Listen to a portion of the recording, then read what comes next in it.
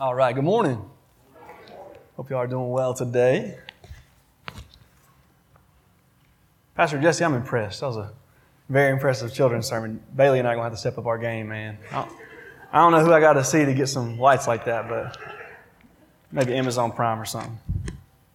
But I am excited to have the opportunity to preach this morning. I honestly can't think of a better day to proclaim the Father's love than Father's Day. So I'm very excited about that. I want to share with you guys the name of the title. We'll be in John 12, verses 27 through 36. And the name of the title would be, The Son's Story Shines for the Father's Glory. Try to help it rhyme so we can remember it. The Son's story shines for the Father's glory.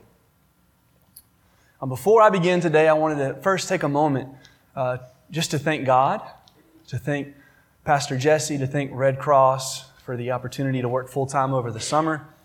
And also, it's just such a blessing to be able to exercise spiritual gifts. Doing what I love, which is ministry, in order to help those I love, the youth and the church, and also to help provide for my family. I just want to say I really appreciate you guys. I can honestly say that I am blessed to be a part of Red Cross and to work alongside of Pastor Jesse. He truly is a wonderful shepherd, and I'm fortunate to be able to call him friend. I'm very humbled and grateful for the opportunity to share God's Word with you this morning. And like I said, I can't imagine a better day to proclaim it. The Father's love. So without further ado, let's pray so we can begin. Lord Heavenly Father, God, we just take a moment to adore you, Lord, to acknowledge that you are a God, merciful, patient, slow to anger, abounding in steadfast love, good to all. Lord, you give us the privilege to come to you as our Father, Lord. Our spirits cry, Abba, Father. I thank you for that, God. Lord, we confess that apart from your work that you've accomplished, Lord, that we would have no other way to come to you, Lord. God, we thank you for that, what you have done, what you will do, what you are doing. Father, I just pray that you would use me as you see fit this morning, God. I'm encouraged by the fact that you can speak through anything, Lord. You've spoken through donkeys in the Bible. You can speak through me this morning, God. And I pray that you would receive all honor, glory, and praise, Lord, for this is your word for your people. And I pray, God, that you would just open hearts and ears and eyes to receive it. We know that it won't return void, and we thank you for that. We ask this in your Son's name, Jesus Christ. Amen. All right, so to begin, I'd just like to start off with a question to kind of get our minds kind of working here, kind of warming up. I know we're all aware that today is Father's Day, but I want to ask a question. What is Father's Day truly all about? I know that a lot of people would say, well, it's a day the world seeks to honor their earthly fathers, and I think that's correct. They do. But what if your earthly father was not very honorable? And even if they were honorable or are honorable, how might we rightly honor them? Some might say, well, you can honor your father through buying them a card, buying them a gift, or maybe taking them out for a meal, spending some time together. I think those things are all fine and well, but I'm here to humbly tell you today that is not the purpose and reason we are here. That is not the reason the saints are gathered together in an act of corporate worship, or at least it shouldn't be. Then, what should our focus be on? We are here today for the same reason we are here every single Sunday, to worship, honor, and praise our Heavenly Father, and to exalt our risen King. That's our purpose. If we're honest, I want to take a moment just to take a biblical comparison of fathers to kind of back that up what I've said biblically. We take a look at the Bible, I believe we will see that, yes, we are to honor our fathers and mothers. The Ten Commandments clearly say that. But also, there is no earthly father worthy of all honor and praise. As a matter of fact, before we begin diving into the main text, I want to back that up. And I'm going to do that with Scripture. A biblical comparisons of father. And if you would like to follow along, just briefly, I'll be in Luke 11, verses 11 through 13. It says, "What father among you, if his son asks for a fish, will instead of a fish give him a serpent? Or if his son asks for an egg, give him a scorpion? If you, fathers, earthly fathers, then who are evil, know how to give good gifts to your children, how much more so will the Heavenly Father give the Holy Spirit to those who ask? Yes, we should honor our earthly fathers. I'm not saying that we shouldn't. But how much more so our heavenly one? In this comparison, we can see that even the best of earthly fathers are to be considered as evil when compared to our holy and righteous Heavenly Father. Even on our best days as dads, myself included, we fall so short of that holy standard. Church, I pray you're not grieved over that statement. Instead, I pray you would rejoice over the fact that God can redeem all of that. I pray we would find encouragement and peace through coming to grips with the fact that we cannot outcompete our Heavenly Father for His love. If we were to look elsewhere in Scriptures, Christ takes this even one step further. Jesus said in Luke 18:19, "Why do you call me good? No one is good except God alone." Now, of course, Christ is good. For Christ and the Father are one. John 10:30 says that. I believe Jesus is trying to make the point that although God is good, no one else is. For all men sin and fall short of the glory of God, and we have no good apart from Him. Lastly, Matthew 23:9, where Christ tells us, "Call no man your Father on earth, for you have one Father who is in heaven." Wow. Jesus actually commanded that we call no man on earth our Father, for we have one Father who is in heaven. If we search the Scriptures, we will truly come away with a special reverence for our holy Heavenly Father, one that should not be shared with anyone else. Again, God alone is worthy of all honor and praise. But how can we honor our Heavenly Father? Today or any day for that matter. It's not exactly like we can take Him out to eat or get Him a card. What could we possibly offer the Creator of all things? What could we possibly give Him that He didn't at first already give to us? I can think back to when I was a young boy and I asked my dad for some money around Father's Day so I could go and buy him a gift.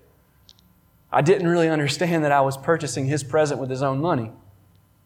And that's kind of how things are in that understanding, right? I mean, it kind of takes away from the gift. You know, you purchase something with his own money, and he was gracious and he accepted it. And he said, "Oh, thank you, that's so kind." But it's a very similar experience when we think we can give God something, we can offer Him something, or we can do something for Him. So then, what could we possibly do as a way to honor the Almighty? For that, we will look to Christ and what can be made known about Him as revealed in the holy Word of God.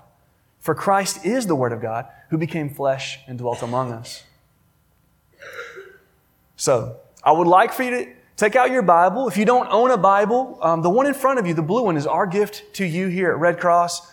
We do not want the children of God leaving here today without their Father's Word, especially on Father's Day. Turn with me, if you will, to John 12. We'll be focusing our attention on verses 27 through 36. And as soon as you've found your place, please stand with me in the honor and reading of God's Word.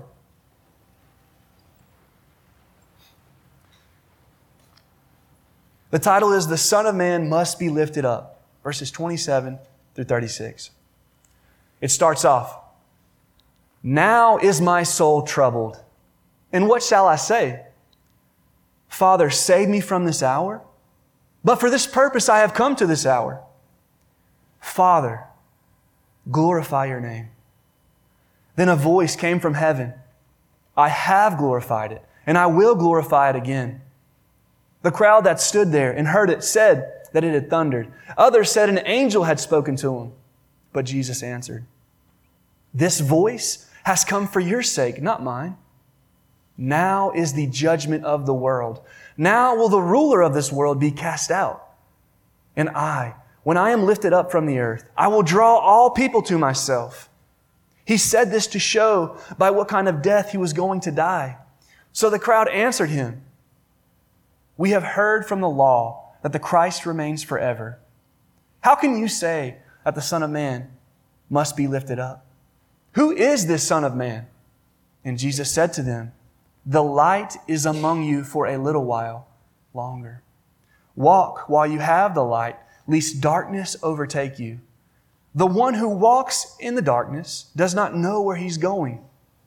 While you have the light, believe in the light, that you may become sons of light." Thank you. You may be seated.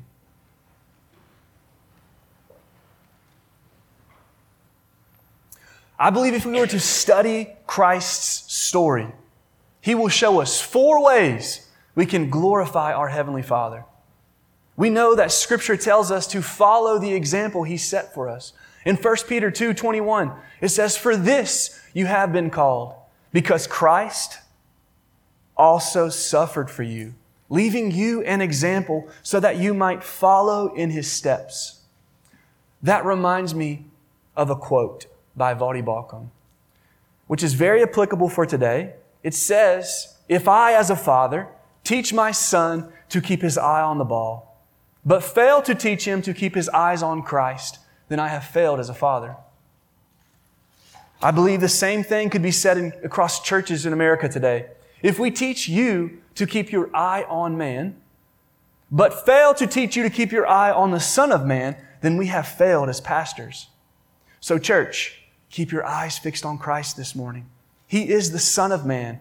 And look for 4 ways you can glorify your Heavenly Father. In order to help us remember them, they will all start with the letter S. Again, if we look to the life of Christ, we will see that the Son sacrificially serves, He suffers, He saves, and He shines, all for our good and His Father's glory. As we begin in verse 27, we can see that the text starts out with by Christ saying, "Now is my soul troubled." Ask yourself, why is the Prince of Peace soul troubled? I believe it is because Christ, being truly God and truly man, knew where the Father was sending Him, to the cross. There, He would take on the sins and shame of the world and experience an excruciating separation from His loving Father in order that we might have our sins atoned for and be united to Him. In my study this week, I came across a beautiful statement in Matthew Henry's commentary that Pastor Jesse got for me. It said that the sin of our soul is the trouble of Christ's. And His sorrows were designed by the Father to ease our own. He went on to state that the more entirely the Son of Man and Lord of glory emptied Himself out on that cross, the brighter the proof of His love shined for us to see. Christ was troubled over what was about to take place. He expressed this struggling over His mission when He said, "What shall I say? Father, save me from this hour, but for this purpose I have come to this hour. Father, glorify your name." When Jesus wrestled over the reality of His calling, notice He asked a rhetorical question. "What shall I say? Father, save me from this? Save me from this hour?" No. For Christ knew that the cross was the Father's plan from the beginning. It was His entire purpose and reason for coming down to the earth. And He was willing to endure it, along with any other amount of suffering, if it meant not only glorifying His Father, but doing His will. 1 Peter 1:18-20 backs that up. It says, "Knowing this, you were ransomed from the futile ways you inherited from your forefathers, not with perishable things, such as silver or gold, but with the precious blood of Christ, like that of a lamb, without blemish or spot. He was foreknown before the foundation of the world, but was made manifest in the last times for your sake." Church, praise God for Christ's faithfulness to the Father's glory. Jesus knew the entire purpose and reason for coming to the earth was to be sacrificed for our sake. He knew that He was to be brought here as the true Passover lamb, that He was to be a sheep led to the slaughter. And yet, astonishingly enough, He lived His entire life in an act of service unto His butchers, until His last breath left His body on that tree. Christ was content with suffering if it meant the will of His Father was accomplished. His desire was to honor the Father by glorifying Him in all that He did. And He did just that, truly and fully, in His life, in His death, and in His resurrection. We know that He did that by how the Father responded. Verse 27, then a voice came from heaven saying, I have glorified it, and I will glorify it again. I believe God, His Heavenly Father, was saying, I have glorified it through your sinless life, and I will glorify it again through your sacrificial death and resurrection. It's important to understand that just because Christ knew of His Father's plan, that didn't make it any easier or painless to bear. Christ was truly God, and He was also truly man. He felt in every way as we felt, and yet He remained faithful until the bitter end. You know, that passage is actually just one of 3 places in the Bible where the Father publicly voiced His approval of His Son out loud. The other 2 places the Father audibly spoke was at His baptism and His ascension into heaven. And a side note, today if someone comes to you saying that they heard the audible voice of God, be sure to lovingly respond by asking them if they were reading their Bible out loud. Check out Hebrews chapter 1 in your own time if you didn't quite catch that.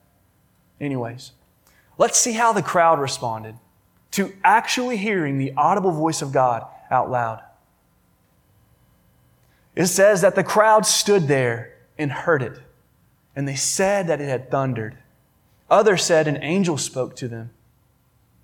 How sad. How incredibly sad it is for men to suppress the truth instead of surrender to it. They wrote it off. They would rather believe a storm was approaching or an angel spoke than acknowledge in the very voice of God. They wanted to accredit the creation over the Creator. And doesn't the same thing happen today? When God's Word is proclaimed, mankind either has to submit and obey, or they will try to suppress it and obscure it. May this be a warning to all of those who do. Romans 1 verses 18 through 19 says that the wrath of God is revealed from heaven against all ungodliness and unrighteousness of men, who by their unrighteousness suppress the truth. For what can be made known about God is plain to them, because God has shown it to them. You know, Christ is the Good Shepherd. Jesus, in the midst of His own anguish, showed concern for His sheep by telling him that voice has come for your sake and not my own. I find the compassion of Christ amazing. That even in the midst of His soul's suffering, He had concern for the crowd. And He desired to show them the love of the Father by stating, this is for your sake, not my own. Church, please know that if God wanted to speak to His Son, He could have intimately whispered to Him in His heart. But the Father wanted what was spoken to have been heard and recorded for our sake. Jesus knew the Word of God, for He was the Word of God. We know that from John chapter 1 where we're told, in the beginning was the Word, and the Word was God, and the Word was with God. Later on in verse 14 it says that the Word became flesh and dwelt among us. And we have seen His glory, glory as of the only Son from the Father, full of grace and truth. That's Christ. You know, as we continue through John 12, Jesus said, now is the judgment of this world. Now will the ruler of this world be cast out. And when I am lifted up from the earth, I will draw all people to myself. And He said this to show what kind of death He was going to die. There's so much in there to unpack. There's so much goodness in there. I don't want to miss it. I want to start with the first truth. the ruler of the world being cast out. Some quick observations as to who this ruler is. I believe Scripture teaches it's Satan. In your own time, if you'd like to read the story of Job, or perhaps read through Jesus being tempted in the wilderness, you'll come away with that. What's interesting is that the Bible says now is the time of judgment. And now is when Satan is cast out. So when is that time? What is happening? When Christ, who is the Son of Man, is lifted up on the cross. So, do me a favor. Just for a moment, ask yourself, where does judgment take place? Because it said, cast out of judgment. Where does judgment typically take place? I would say a courtroom. And I want to briefly just set the stage momentarily for a biblical courtroom. All right? In a courtroom, typically you've got a couple people. You have a couple things happening. Number one, you have to have a judge. Number two, you have to have a plaintiff, a defendant, and an attorney. So a judge is someone who decides the case. A plaintiff is someone who brings a charge against another. And the defendant is the one who has the charge brought against them. And usually the defendant will hire an attorney to represent them, to defend their case. So biblically, we're going to fill these roles, okay? Number one, the judge. I'm going to say that God is the judge of all. And the reason I'm going to say that is because Hebrews 12:23 says that. God is the judge. So, the advocate. Jesus Christ is the advocate. He is the attorney. The reason I'll say that is because 1 John 2:1 says, "My children, I'm writing these things to you that you might not sin. But if you do sin, we have an advocate with the Father, Jesus Christ the righteous." I don't know about you, but I like that. I like having Jesus as my advocate. If God the Father is the judge and Jesus Christ is the advocate and the two are one, man, it's a pretty strong case. So, who is the defendant? Who's the plaintiff? Who's the one bringing the charge? I would say that's Satan. Satan, Revelation 12:10 says, is the accuser of the brethren. And against us, the defendant. And we can even see the outcome of that court case in Revelation 12, verses 10 through 11. It says that the accuser of the brothers, which is Satan, has been thrown down. And Satan will accuse them day and night before God. Well, how? How'd that happen? How was he cast down? It says that they conquered him by the blood of the Lamb and by the word of their testimony. For they love not their lives even unto death. So, where does this judgment take place? At the cross. When our sins were washed away, Satan lost all hope of a victory in that court case. He was cast out. And I pray that we would hold fast to that precious truth. I pray that would be our confidence this morning, to go before the Father. The second thing I want to focus on is the Son of Man, Christ, being lifted up. This is so huge. I've never really kind of saw this fully until this week. And it kind of resonated with my heart. And I hope the same thing happens in yours.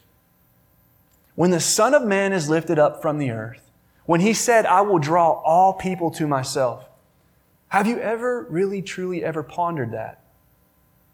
Think about His posture on the cross. Think about His position for a moment on the cross. Christ, who was the Son of God, who came to the earth as the Son of Man, was suspended above the earth. Scholars say that He would have been lifted up around 11 feet in the air. 11 feet off the ground. But I'm here to tell you this morning that distance was enough to fill in the space that separated both heaven and earth.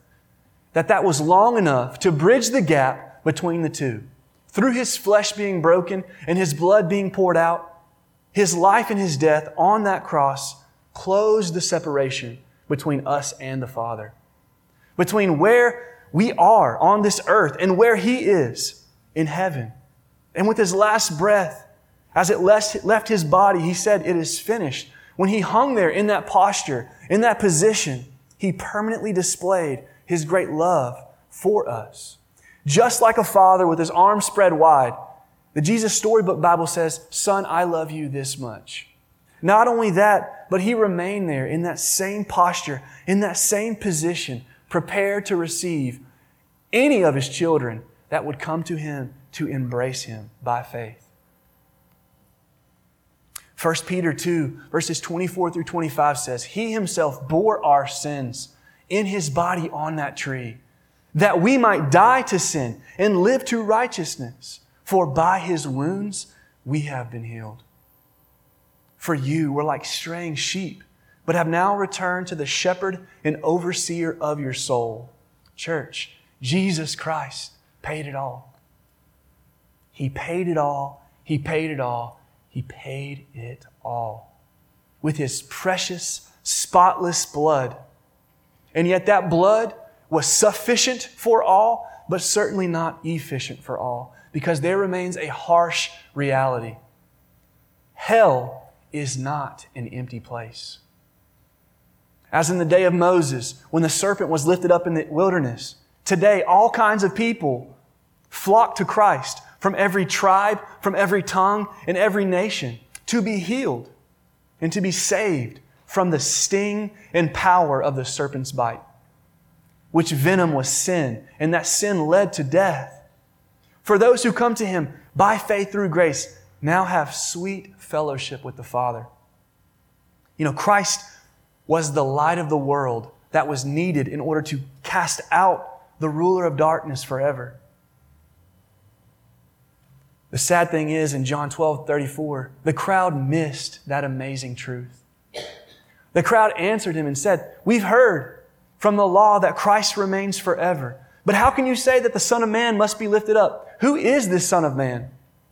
You know, that's such a frightening perspective. To have access to God's Word and still miss it. To read the very Word of God and still not see God, which means that you don't see Christ.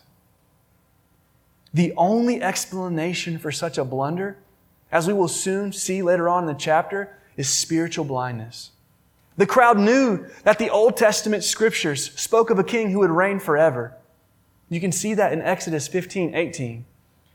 But they still couldn't see how other passages spoke of a Messiah that would have pierced hands and feet. It spoke of Him accomplishing such an eternal kingdom through the cross, as seen in Psalms 22. Or in the prophecy spoken of in Isaiah 52, where Christ is depicted as a suffering servant of God. Specifically, "Behold, my servant shall act wisely. He shall be high and lifted up and shall be exalted." It appears that the crowd would rather have no Christ at all than a suffering one that would die lifted up on a tree. You know, Christ responded to their question, "Who is the Son of Man?" with a loving warning. Jesus said to them, "The light is among you for a little while longer. Walk while you have that light, lest darkness overtake you. The one who walks in the darkness doesn't know where he's going. While you have the light, believe in the light that you might actually become sons of light." I believe the sun, S-U-N, is a good illustration for this. You know, the sun produces its light through giving of itself. In fact, one day the sun will actually burn itself out. The light in the world won't last forever. Each day we're reminded of that truth by a sunset. The time to be drawn near to Christ will not last forever. Act now while you have that light shining the way to the Father. You know, as we close, I would like to give just 3 brief charges. Number 1, to those in this room this morning who may be lost, to those in this room this morning who may be walking in darkness, Christ, the Son of Man, is the light of the world. Today we can see that light given off by the Word of God, which the Father gave us as a lamp to illuminate the path to His loving arms. For Jesus Christ is the only way. I beg of you, while the light is shining, believe in that light, that you might not just see it, but you might actually become sons of light. For God in James chapter 1 is described as being the Father of lights. He's the Father of all creation. He created light when He spoke, "Let there be." You know, the sun will one day soon set. And our loving Heavenly Father doesn't desire for any of His children to be cast out in eternal darkness, to a place that is void of all light and absent from all that is good, a place that is void of His presence. To the children of light, number 2, to the children of light, to the brothers and sisters in Christ today who are currently in this room, I pray we would follow Christ's example. I pray that we would live our life in a manner that glorifies our Heavenly Father. Seek to serve others. Seek to save others. Save the lost. Even if it means at times you will suffer. By doing that, you will shine as a light for your Father's glory. 1 Peter 4 verses 1 and 2 says, "Since therefore Christ has suffered in the flesh, arm yourself with that same way of thinking. For whoever has suffered in the flesh has ceased from sin, so as to live for the rest of the time in the flesh, no longer for human passions, but for the will of God." Our lives should no longer be about us. We have been crucified with Christ. It is no longer us who live, but Christ who lives in us. 2 Corinthians 4, 5 through 6 says, "For what we proclaim is not ourselves, but Jesus Christ as Lord. We ourselves as your servant for Christ's sake. For God, who said, 'Let light shine out of darkness,' has shone in our hearts to give the light of the knowledge of the glory of God in the face of Jesus Christ." Lastly, to the fathers in the room, whether they be future fathers, whether they be spiritual fathers, whether they be earthly fathers, basically, let me simplify that, to the men who are in the room. Matthew Henry said in his commentary that Christ lifted up on that cross, drawing all people to Himself, is very much like a battle banner, which is lifted high to where soldiers could see it and they knew where they were needed to assemble in under times of war. Men, the hour has come. The hour is needed where we are to stand and fight through the strength and through the armor that God supplies. You know what? I want you to actually do that this morning. Please stand with me if you will. Men of the church, please stand where you're at in order for our church to pray over you.